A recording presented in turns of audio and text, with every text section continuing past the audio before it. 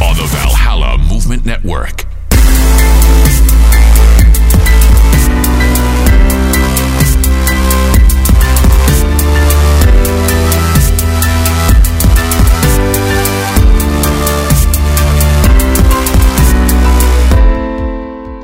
Yeah, hello, and Marco Polo here with another Valhalla Movement Superhero Academy podcast.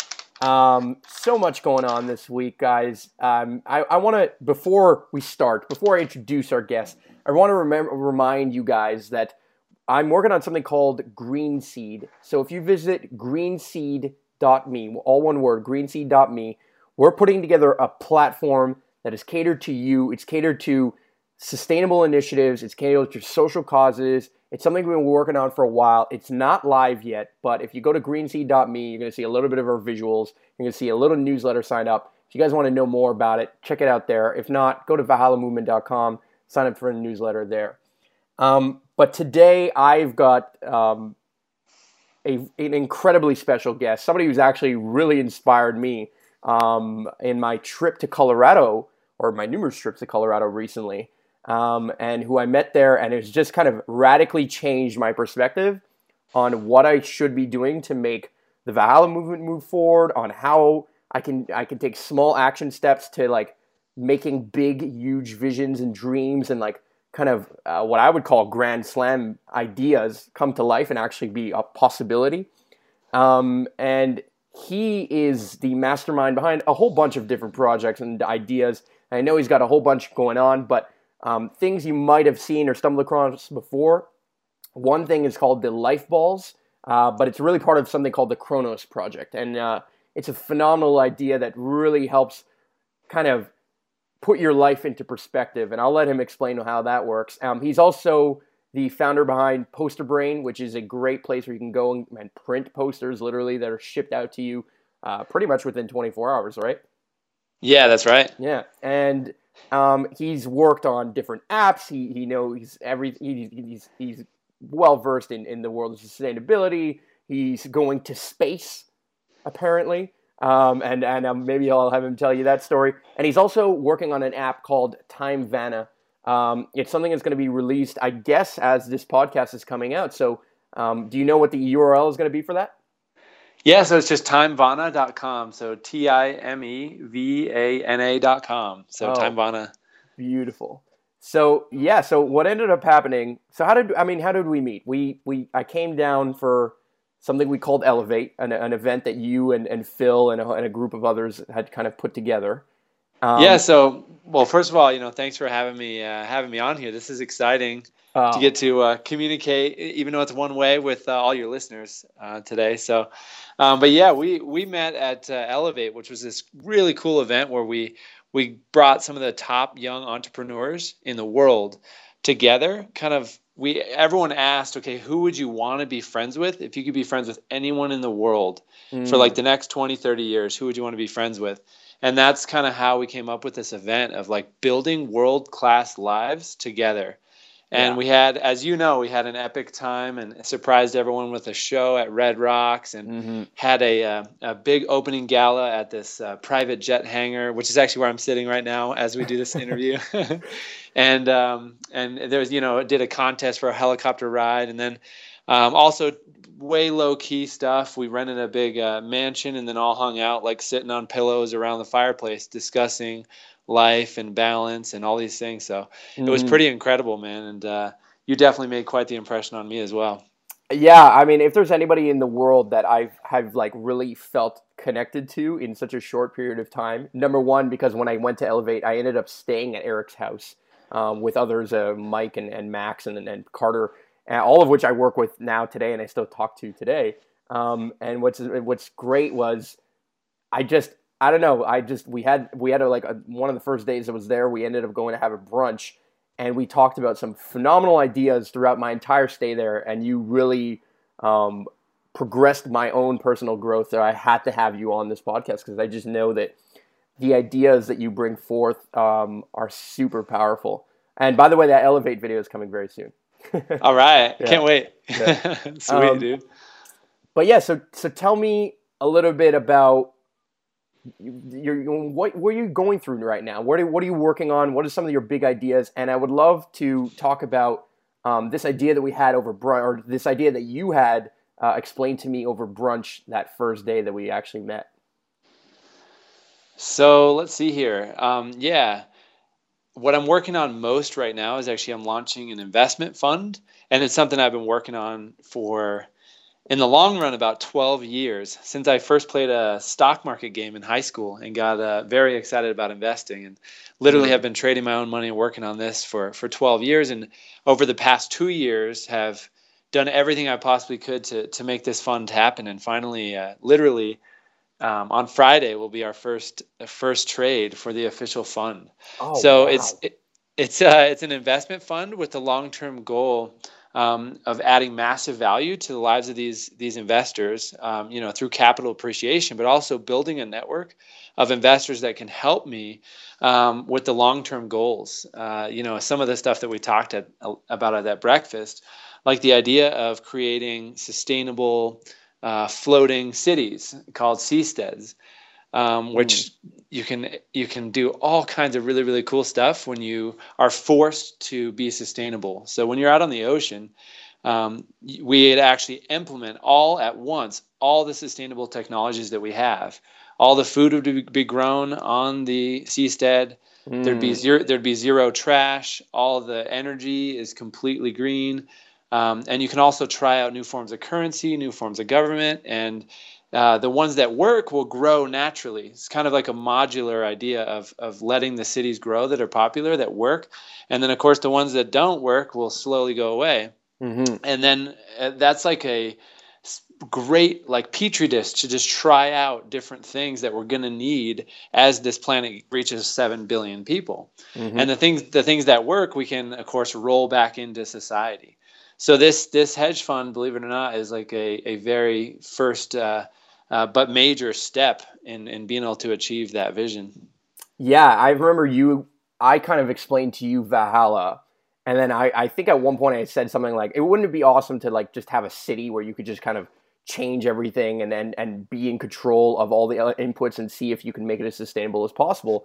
And then you kind of unraveled your idea, and then I was like, whoa, how the hell are you going to make that happen? Like, a floating island with all of these technologies is technically for sure doable, right? Like, we both agree that this is, even today, we have kind of enough technology, we could probably do this today. Yeah, totally. And the next step was how does it become doable on a level of kind of funding and getting people behind it, and where and who is going to allow you to do this, and where are you going to be able to build this and then cast off from?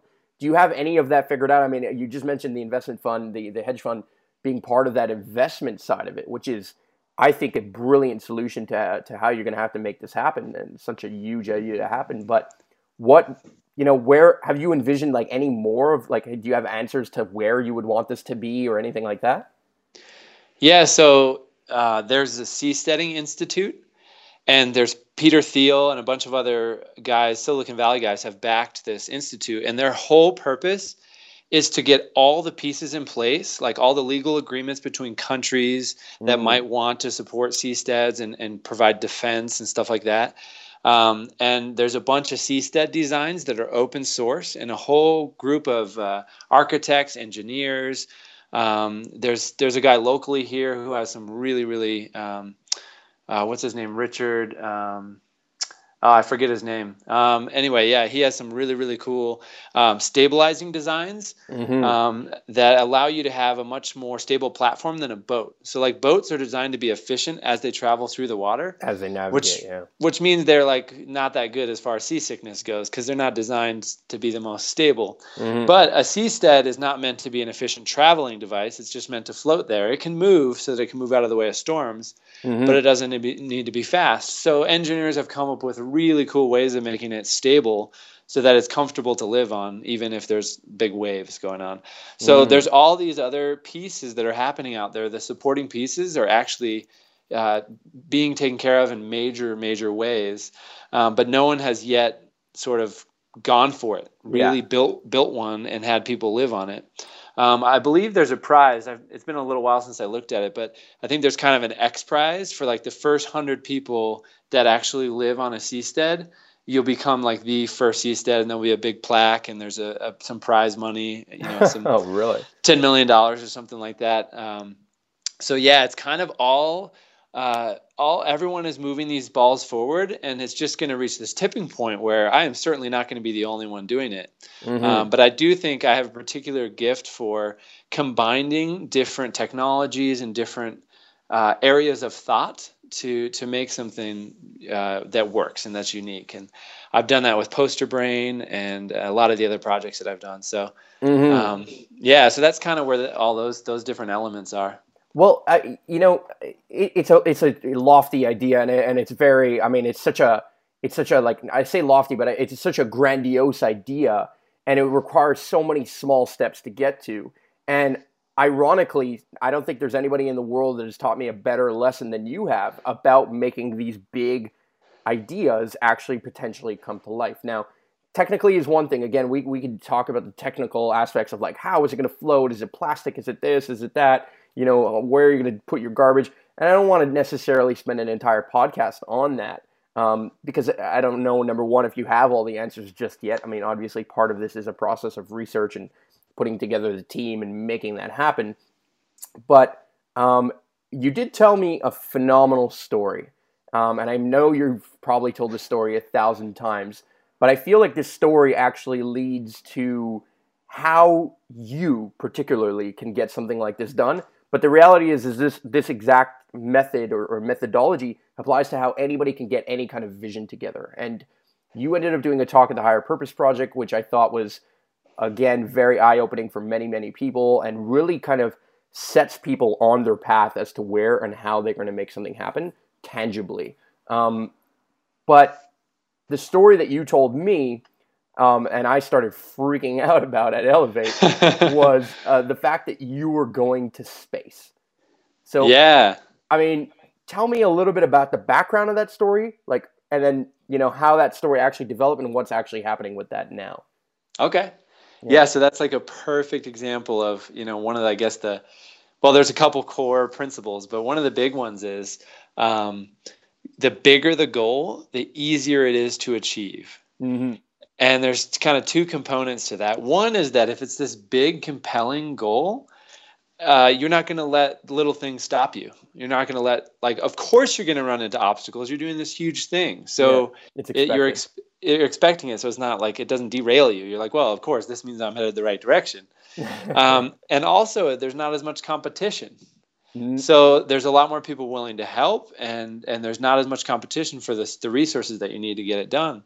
Mm-hmm.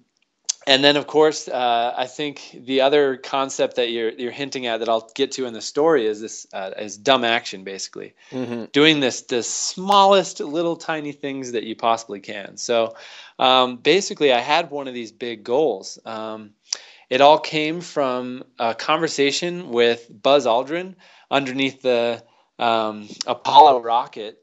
At NASA, and which is a whole other story of how. Totally normal conversation with Buzz Aldrin at NASA. Anyway, so there's this thing that happens when you go to space where you look back at the Earth and you kind of realize if we were flying through the stars, searching as humanity for utopia, for a place that would be perfect for us to live, like literally heaven, you'd come upon Earth and realize this is it. This place is perfect. It's the perfect temperature. It's got everything we need. Mm-hmm. It's absolutely gorgeous. It's got oceans and jungles and waterfalls and dolphins. And it's got all the variety of food we could possibly want and wildlife. And it's just wild. So, and astronauts, whenever they go up there, they have this kind of profound, emotional, almost spiritual change where they get that and they realize how special it is and that they want to protect it. Like, hey, we're on Utopia. All we have to do is not ruin it. So I'm a photographer, and that's one of my main ways of communicating and telling these type of stories. So I was really thinking a lot about that. And as I was on an airplane, I was flying home. I thought, you know what? I would love to go to space and take pictures that tell that story specifically, rather than just like photojournalistic photos of space. Here's exactly what space looks like. Yeah. Do some more abstract, try to evoke more emotion about our planet and about space. So I was like, my goal is to go to space and to tell this story. Mm-hmm. So that's a pretty lofty goal. Yeah, not easy. Although we have sent people to space before, it's not like the floating cities. The idea behind that is not been done before. But this is something that we have done. But I mean, to try and get to space, there's so few people who have gone. How do you get in the lineup, right? That's the basically, question that I'm sure everyone is thinking is like, how the fuck would you get to space right now? Like, tell me. Yeah. So, and that's a kind of a cool exercise. Like, if everyone thinks about what's the stupidest little thing you could do that might get you closer to that goal. And the thing I wrote down, the very first thing I wrote down was to check Richard Branson's Twitter account. Mm-hmm. And really simple, free, anyone could do it, takes 5 seconds.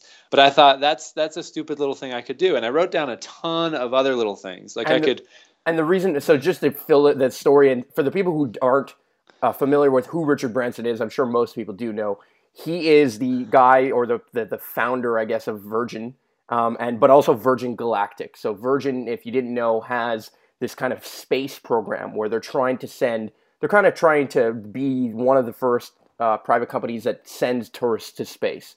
SpaceX is another private space company that's run by Tesla. That's a beautiful story that you also have. But the reality is that Virgin is really trying to kind of make going to space an actual thing, an actual like experience that you could buy in the same way that you would go to Alaska or Mexico or something. Although that experience obviously is not something that has really launched, number one. They're in kind of beta phases or test phases of that.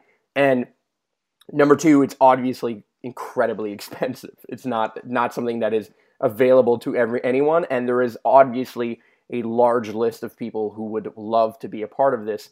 So it's very tough to kind of get on that list and figure out how to actually be a part of this kind of mission or something like that. So yeah, anyway, sorry to interrupt your story.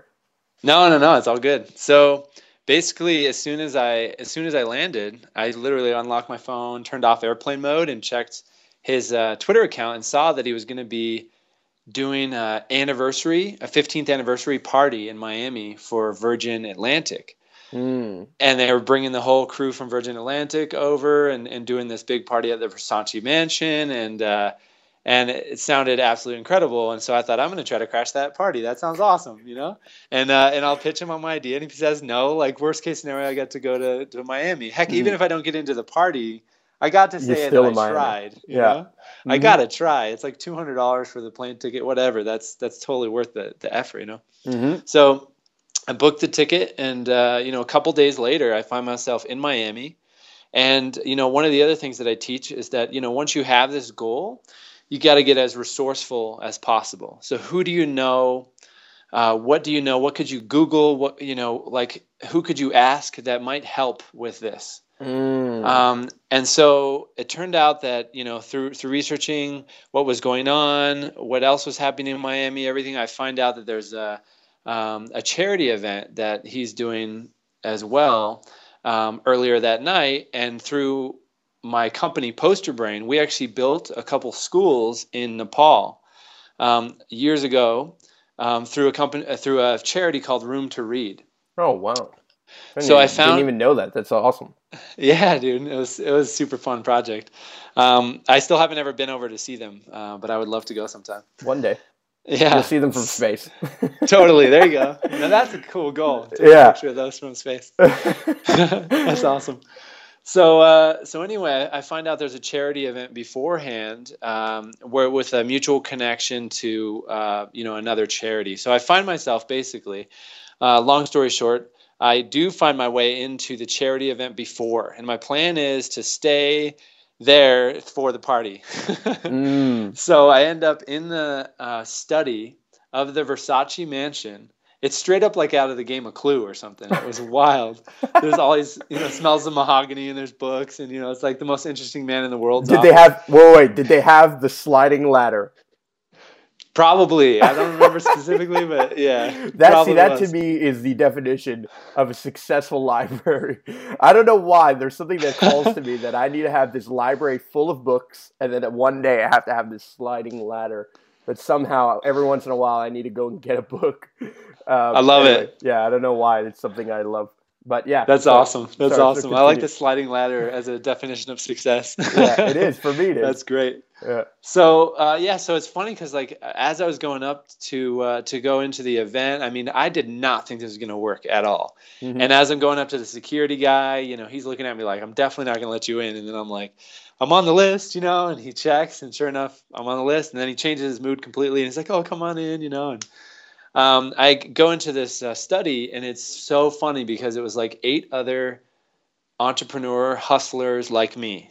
Like it was totally other people who got themselves somehow in that room. They saw the same opportunity that I saw, mm-hmm. and got themselves there, so one way or another. And it was so funny because we're all looking at each other like, did you get in here too? Like, who are you? Like, what's this? And we're all actually still friends. We all actually still communicate. And this is a couple years ago at this point. And so it was so cool. And we were all so nervous and everything. And the CEO of Virgin Atlantic is there, and the CEO of these different like Virgin companies are just there hanging out, and they're just mm-hmm. completely chill. And then Branson comes in with a supermodel on his arm, nonetheless, of course, as normal. But it was so cool because he was actually completely down to earth. He was super cool, and he knew that we were all there, and he wanted to help us with whatever we were doing. He knew we were all hustlers. He knew we got in that room somehow, and so he actually sat down. We all went, like, literally got in a circle, and he's like, tell me about you. Tell me about what you're working on and how I can help.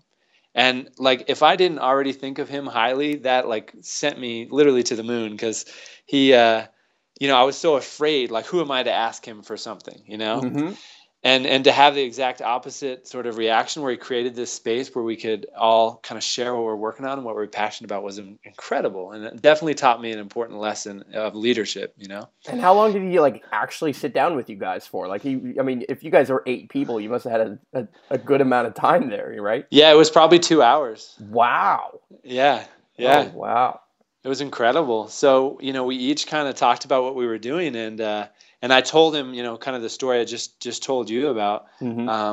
Our planet as utopia, and wanting to tell that story with my photography. And he said, look, if you got yourself in this room and, that's your vision, that sounds great. Come find me after this and show me your photos. I want to see, what your photos look like, and then we'll talk. So I was like, okay, that's awesome. Amazing. Yeah, we had some just amazing discussions with our group, and then right at the end, after everyone's starting to go out into the party, and there's now a huge party happening at the Versace mansion out by the pool. Mm-hmm. Everyone's starting to move out there, and so I show him my photos, and he was just immediately like impressed, and he's like, "Wow, these are incredible! This is exactly this is great." So he took me to his assistant and had her connect me to the team at Virgin Galactic. Amazing. So yeah. And one other funny little story, I guess, is that then I walked out at the party, and I was just hanging out with all these Virgin Atlantic employees and everything, and everyone's just hanging out. And then there's this really cute blonde girl that was in the room with all of us and didn't say anything. Mm. And I didn't know who she was, so no one's talking to her at all. And I'm just thinking, why is no one talking to her? So went up and started talking to her. I was like, hey, you didn't share anything. Are you an entrepreneur, or did you have something to pitch to Branson or whatever? Mm-hmm. She's like, oh, I'm the musical guest for tonight and stuff. And I was like, oh, that's cool. Can't wait to hear you play. And then I go back down. I go back, and she had to go on stage or whatever. And so I go and sit down, and the guys at my table are like freaking out. They're like, do you know who that was? What the heck? And I was like, no, I don't know. They're like, that was Ellie Goulding. Oh, I was like, what? That's so funny. And I didn't know who she was at the time. Obviously, now she wasn't as big. Well, and the other thing is like her face isn't like it's not like she's not Brad Pitt or Angelina Jolie or whatever. Like she's not in that level of like you recognize her face right away kind of thing. Like I know what she kind of looks like, but I don't know if I would be able to pull her out of a pile of 100 blondes. You know what I mean? Yeah, totally. So that was pretty cool. And we had an awesome weekend, and just basically the group of us got to party with them the entire weekend. There was multiple parties at different hotels all around Miami, and they shot like a Miami Vice thing on a speedboat, and it was just like an epic weekend. Wow. So they connected me to the Virgin Galactic team, and then I'm also connected to the spaceport, which this the state authorities whatever built. Mm-hmm. So basically the current status is I'm working on opening a gallery there. Wow. And I don't know when, but I'm working on basically a deal with Virgin Galactic to have kind of a profit share for the gallery, for me being able to go up in the spacecraft. And now that being said, everything is always in flux. So things keep changing, and it's been 18 months for the past several years. And it's still supposedly 18 months. So we'll see what actually happens and when the spacecraft launches. But once things actually get moving and I can open the gallery, things are gonna start happening quick. So I'm super excited about that. I mean, it's not even whether you even go at this point or not, which I know you're gonna go. I know it's gonna happen. I know, you know what I mean? Like, and I'm so, number one, I have to say, top of my impossible list is go to space. Okay. It's number one thing. So I always, when he told me this story, I freaked. You should have seen me light up. Everyone, we were coming back from Red Rocks at Elevate. It was like late into the night. We're driving through a snowstorm in the mountains in Bolton, like near Keystone, Colorado, I guess. And he's just telling me the story, and I'm lighting up like as if, oh man, like I couldn't believe it. I was partially not. I don't want to say jealous. I was never jealous. I was just like in awe of the fact that you were able to do something like that. And people like Richard Branson, Elon Musk, these people are like, they're like my heroes. Like I started something called the Superhero Academy because I really want to breed and help create out of anyone who's willing to listen the inner superhero that everyone has inside of them. I believe that I have it inside of me. I believe that it's inside of you, Eric, for sure. I believe it's inside of everyone who's listening. And it's just a question of you channeling into it and then taking the small actions. You call the dumb action, which is a great word for it, that leads you slowly but surely towards those goals. Writing them down and then kind of knocking them out slowly but surely, one after the other, is the only way that you're ever going to achieve your goals and you're ever really going to know them for real, And you are the perfect example of that. Thank you, man. Thank you. That's huge. And I love to talk about this too, because it keeps me accountable. So I keep living by what I teach because it really does work, even though it's scary. But one of the other elements that goes into all this is like, I of course taught this at HPP, is the idea that you write down like the zillions of little and big things that you can do to help make your goal happen. Yeah. So that it's not like every single step has to work perfectly. Otherwise the whole thing doesn't work. It's like you have 100 pathways to get there. All roads lead to Rome kind of thing. Yeah. So like if you're like, oh wait, that didn't work. Oh, let me look at my list of 2,000 other things I can try. And so it's not a list of to-dos that once you have them all checked, you'll do it. It's like, hey, I'm headed. I know where I'm going.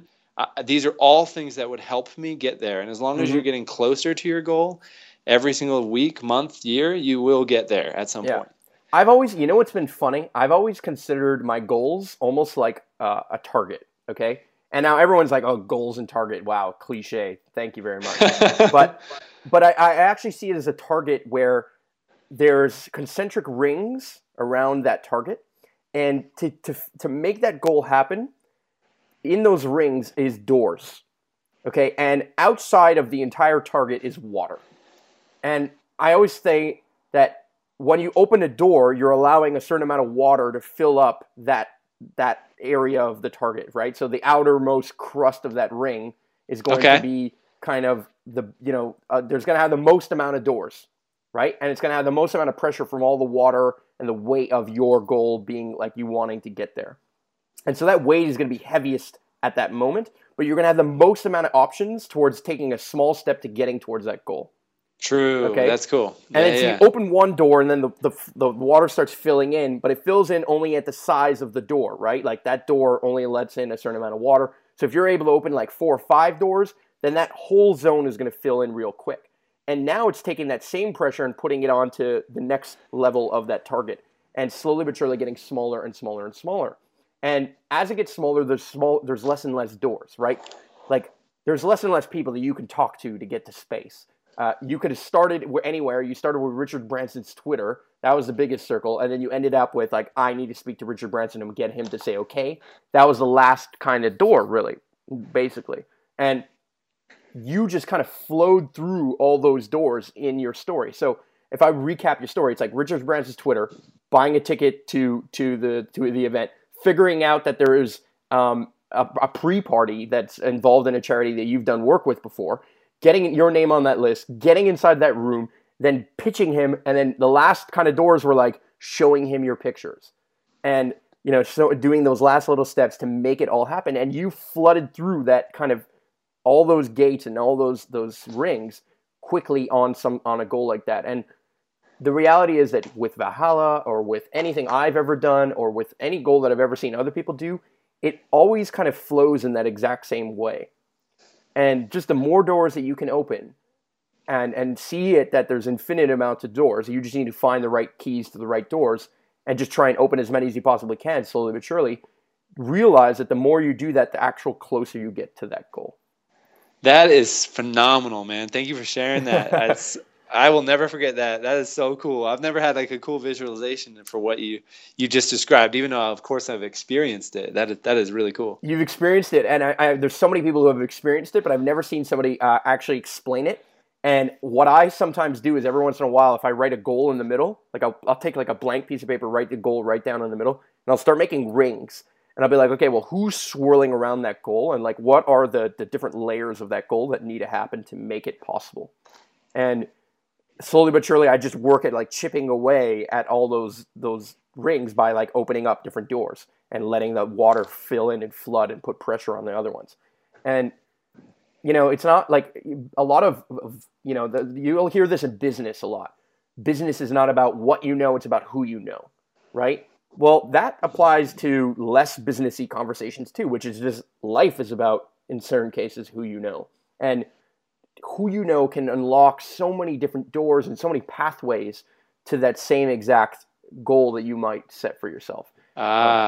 That's a cool way of looking at it too. That just like there are infinite doors, and that all these things you're learning and all the small actions you take have that overall effect of creating the more pressure on the inner layer, like you're talking about. Yeah, and you're just honing in on it. And so what you do is you're breaking down your goal, right? So you broke it down into small steps, and you did that intuitively, which is why you're a phenomenal person.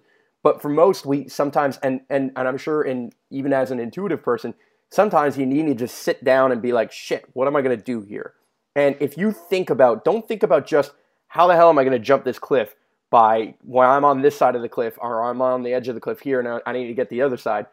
Don't think about that. Think about how can you make the bridge that gets there. Think about how you can make the rings, or what those rings are that hone in on that small goal, and then feel where those floodgates can open. Like feel where you can actually make that pressure in and come in and close in on that goal.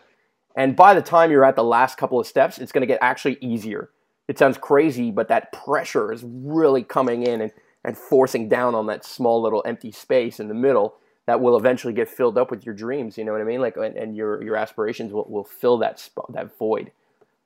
That's awesome. Totally true. And I appreciate the compliment, but also, I definitely don't do this all in my head. It's like, I love the saying that the mind is a terrible place to think, because we get ourselves thinking things are impossible or too big or too small or this or that. We just attach all this weird meaning to stuff until we get it down on paper. Like, okay, what do I actually want? What would it actually take? What could I actually do with the resources I currently have to help make that happen? And so I'm a big proponent, no matter what method you use, get it out of your head and onto a piece of paper or into a program somehow. Into something somewhere. You should definitely write it down. I mean, I think that's step number one of like achieving anything is writing it down somewhere. And that's all this whole conversation is definitely tied to why I feel so compelled to do Time Vana, because so many people don't have these tools, or if they do, they're segregated. They use maybe Evernote for a piece of it, and they use a piece of paper for one, and like Wunderlist for the other. They have like their life stuff, like, oh, I'm an employee, I'm a brother, they have like to-dos related to that, but that aren't related, or they don't have a system to relate it to their goals and their fulfillment and the way they want to live their life. And then they confuse that with their lists and their habits, and it gets really confusing. So basically that's the pain point that I'm going after, because it's something that I've had to figure out in my own life, and I know that it's a pain point for a lot of other achievers or just people that want to live kind of the juiciest life they possibly can. You know, it's funny when you say all these things, I can't help but feel so much synchronicity, and I use that word very specifically because, I mean, you're behind something called the Life Balls, but the reality is it's called really the Chronos Project. Yep. And it seems like a lot of what you do swirls around kind of two chief ideas. Number one, you only have a limited amount of time in your life, so you might as well try things, right? Like, true. It seems like that's part of your motivation, is that like, oh, there's a certain amount of time that we have, and there's a certain amount of like essence that we can only capture in certain moments, right? That's what's beautiful about a video or a picture, is that you capture that moment. That's what's beautiful about the Chronos Project, the Life Balls, which is that, you know, what the Life Balls are. Actually, I'll let you explain it. How about that? Okay, cool. So the idea, and we're going to change the name to to Mindful Marbles, but you're right, it's called Life Balls. But Mindful Marbles, we'll go with that. Yeah. Cool. So the idea is, there's this story going around, and if you Google it, it's called 1,000 Marbles. Or if you go to thechronosproject.com, we have it on the homepage too. But it's the story of 1,000 marbles, and it's this idea that each marble is 1 week of your life. And so as you live your life, you have this jar of marbles, let's say on your desk or at home. And each week on, like, say, Saturday morning, you would pull out one of the marbles and really think about the week that you just lived.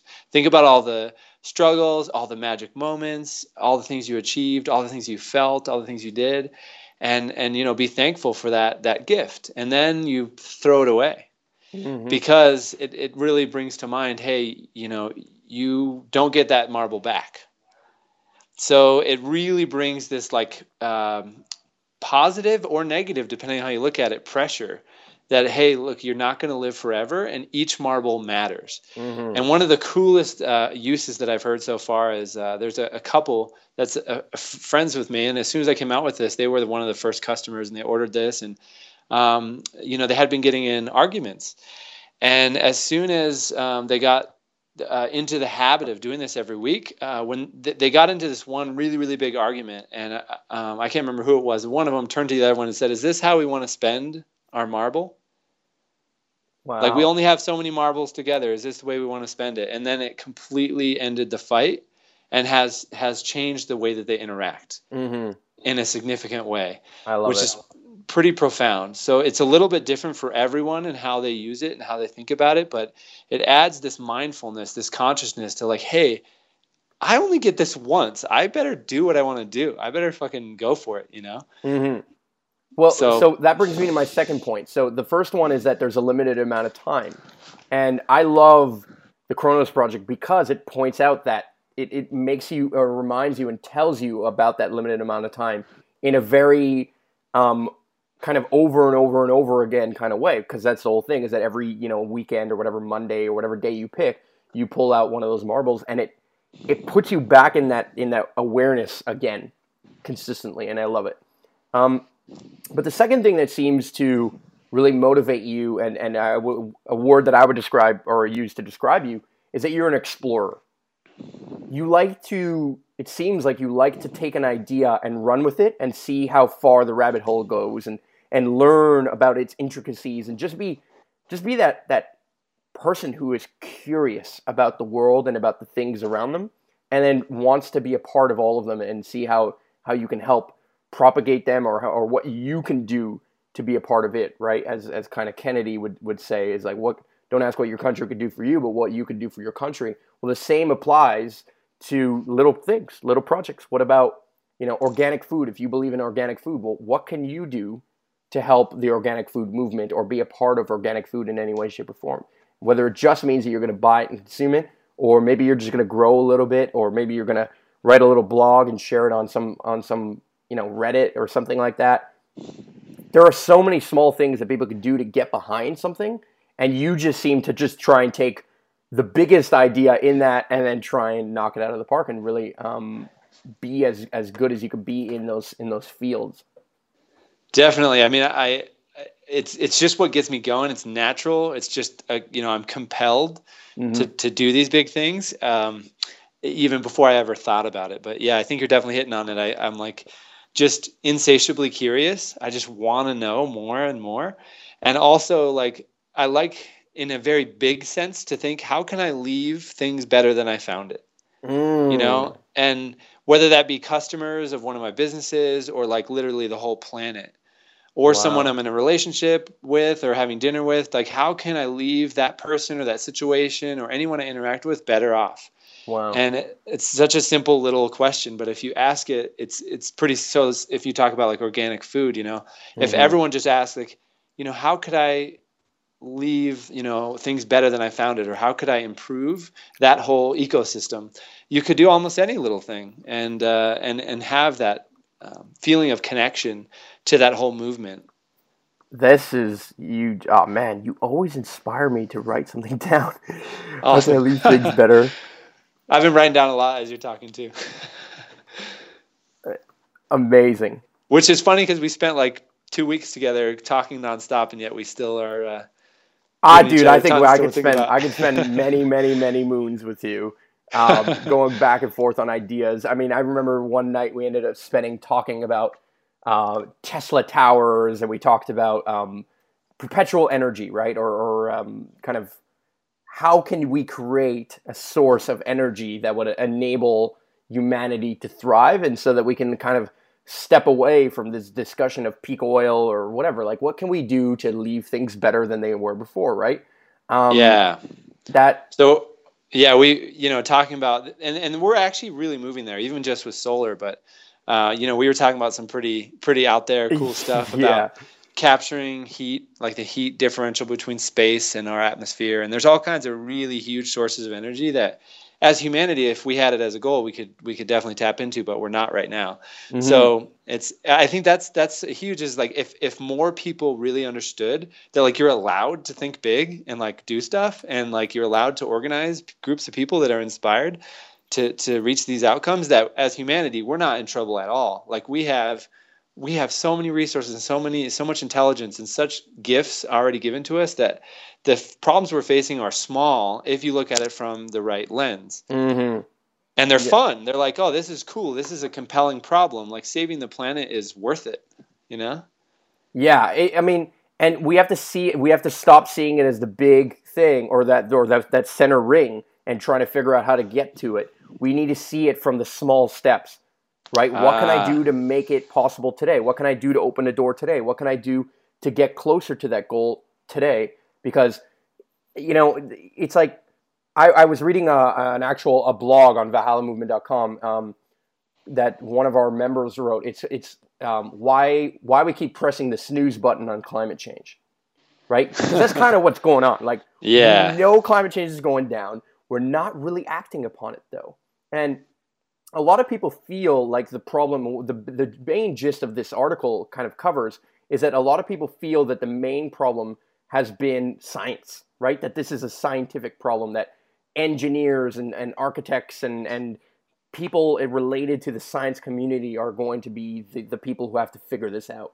And the reality is that it's not that at all. It's actually a social problem. What we are really faced with is a social problem and a policy problem. We are not we're not answering that alarm. We're just pressing snooze on it individually. And because we're doing individually and we're not putting enough pressure on our politicians and our policymakers to change these things, then it just becomes a policy issue at that moment as well. Where we have the technology, we know we can do things to change this reality today, and we can start implementing it today, but we're not, because we're just kind of waiting for when that social, like, when we're all socially going to jump on Noah's Ark kind of thing. Yeah. You know what I mean? Like, when do we all run into Noah's Ark and getting on there? because it's there. We're facing it. There's no doubt about the fact that we're facing it. That's why I love, when you tell me you want to go to space, and you don't just want to go to space. You actually have a reason behind it. There is a why to it. And it's funny because I'm missing that why to some degree. I don't have that story. I don't know really why I want to go to space. I can explain it, but it's not tangible enough yet, and that's why it's not happening just yet. But I'll get there first of all. I think that hits on what you just talked about Noah's Ark and all this. Like you just described, I think most people don't understand quite why we need to start acting now from an individual basis and opening those doors to the target.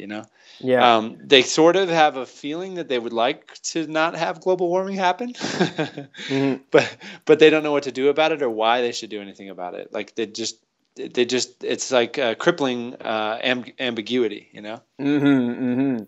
But I mean, there's a lot of things that are starting to happen. Those doors are starting to open. I mean, solar right now is cheaper than coal. So it's things have happened, and if you get the people behind it that are like, hey, government, build this. Hey, it's cheaper. Look.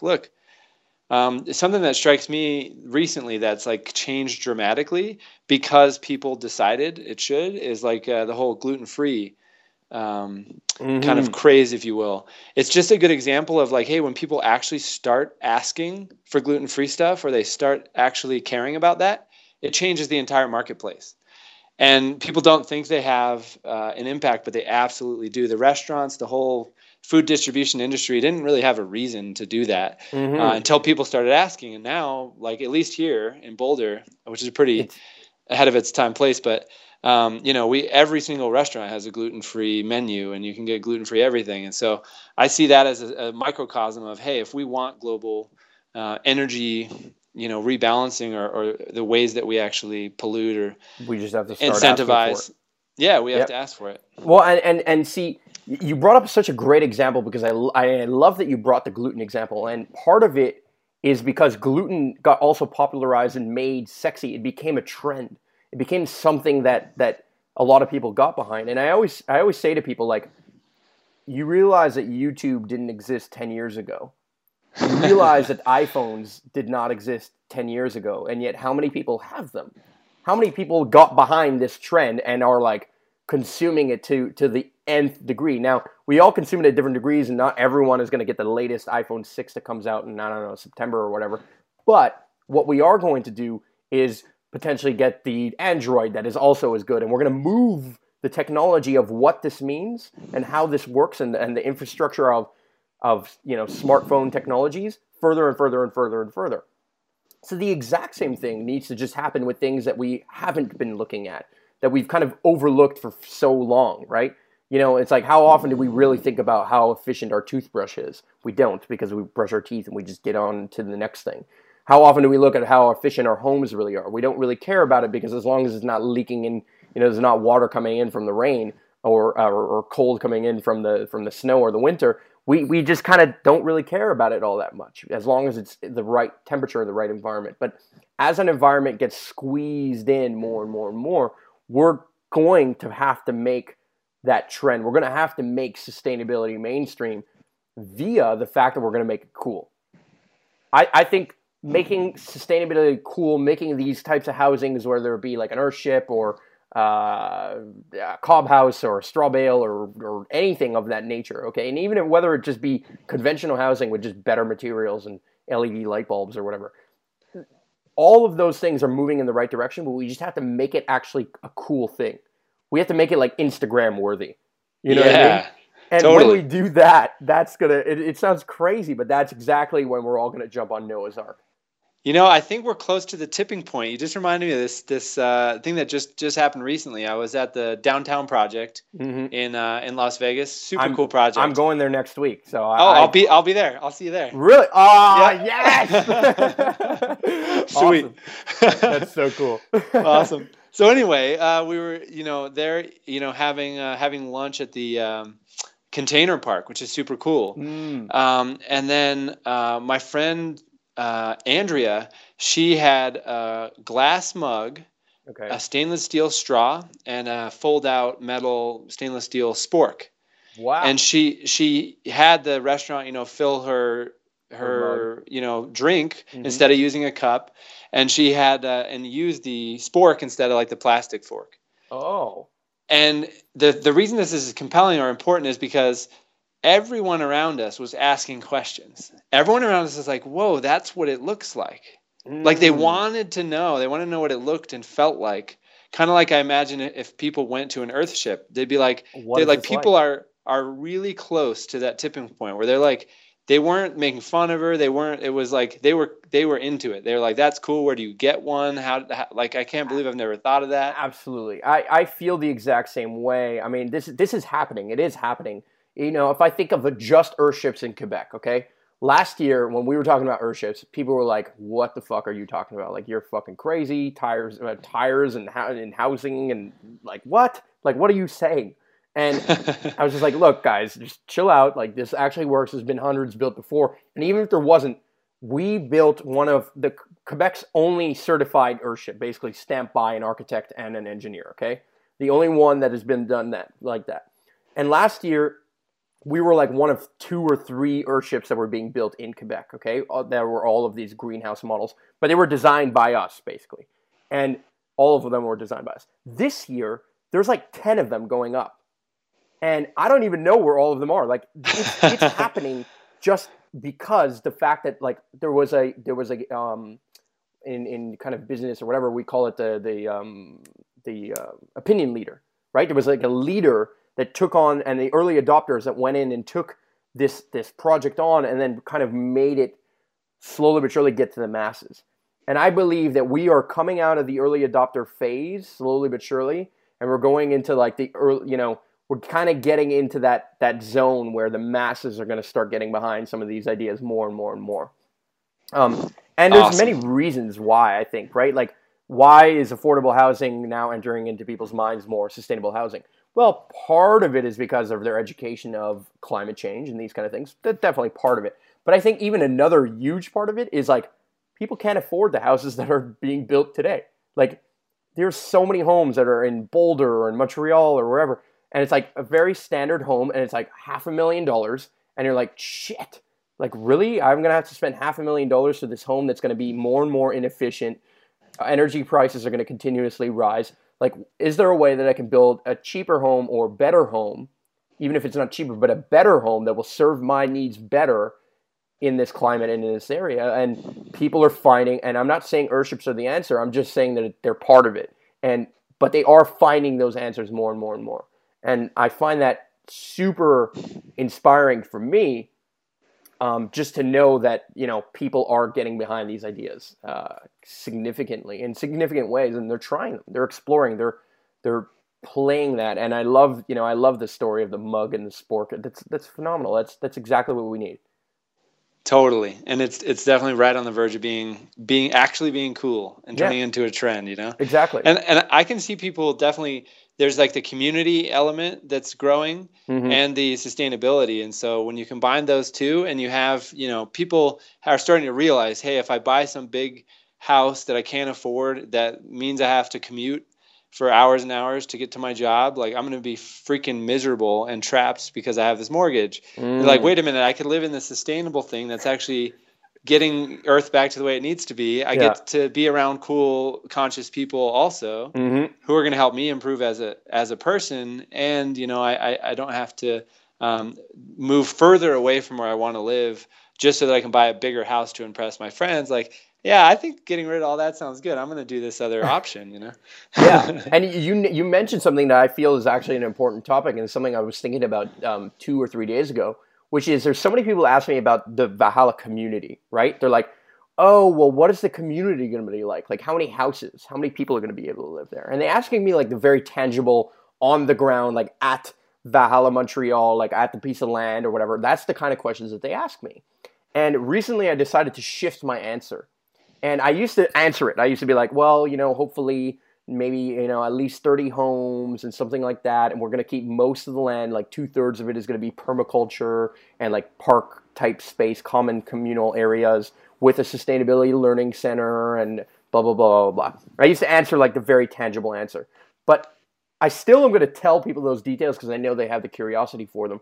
But I'd like to start that answer as follows, which is the reality is that the community of Valhalla and the community of sustainability as a mindset already exists and consistently exists. And the only difference that it really takes for you to be a part of the community or not part of the community is that small little dumb action that says, I am part of the people who value sustainability, and I play my small role in bringing my mug to Starbucks to have them refill that as opposed to giving me that plastic cup or that paper cup. I am the type of person who's going to research these things. I'm going to pick the organic option versus the non-organic option. Or I'm going to try and just consume a little bit less or take the bus instead of the car today. Or, it takes small actions. It doesn't mean that you have to build an airship today. It doesn't mean you have to go and buy a giant piece of land and start practicing permaculture. You might, but the reality is that you can do it even in small ways today by just reducing your impact and by being mindful of the things that you do and joining that sustainability mindset. Because the second you do, now the community is limitless. The community of people really behind the sustainability movement can be 7 billion, really. And we just need to kind of get there through compelling stories and through, also supporting the people who are doing the right things, right? If you see somebody who's doing something really awesome, find a way to support them. And we're getting kind of towards the end of the hour, and I want to actually extend that support out to saying that the people who are listening to this right now, you guys have a limited time frame. And I know you guys have that explorer mindset that Eric and I also have, right? We're going to talk more about it next week, and I'm super excited about that. But we have just chosen to follow our passions and to consistently try things. And it's not to say that every key that we find is going to unlock every door that we try and put it into. They don't. We're not necessarily the people who have all the answers on how to get to space or how to build, how to make sustainability mainstream. But what we do know is we're going to try and we're going to explore. And that we have a limited amount of time that we can do that in, so we might as well value that time that we have today.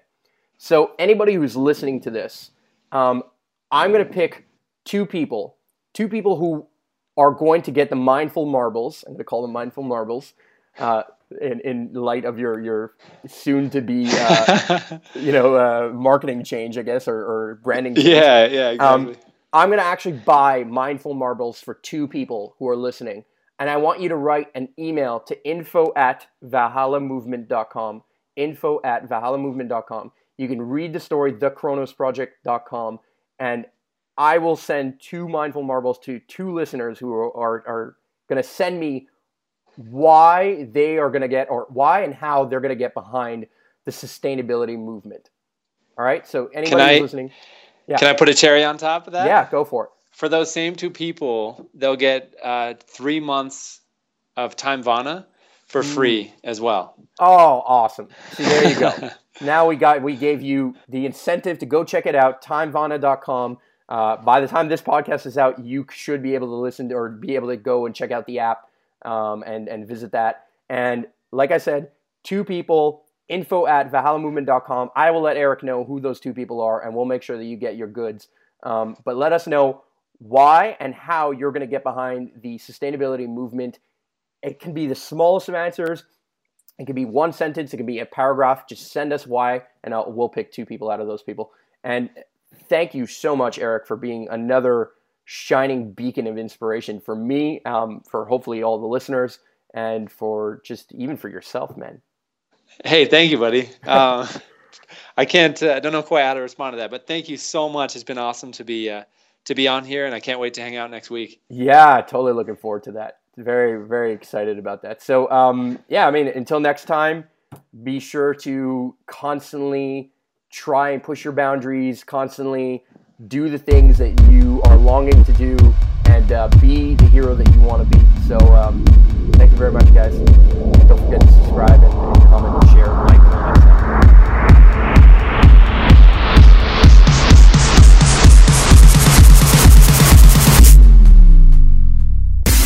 Thanks for listening.